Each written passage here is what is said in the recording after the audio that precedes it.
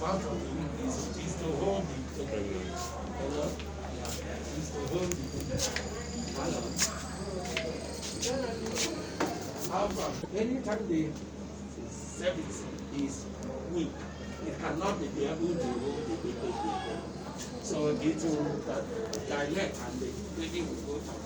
That not being able to hold the fetus is called cervical insufficiency. Now, cervical insufficiency. It was formerly called cervical incompetence. So the incompetence is called insufficiency. Always put a number dash in order to differentiate a continuation and the development. Are you understand? Always number either you put number dash. Yeah, it helps for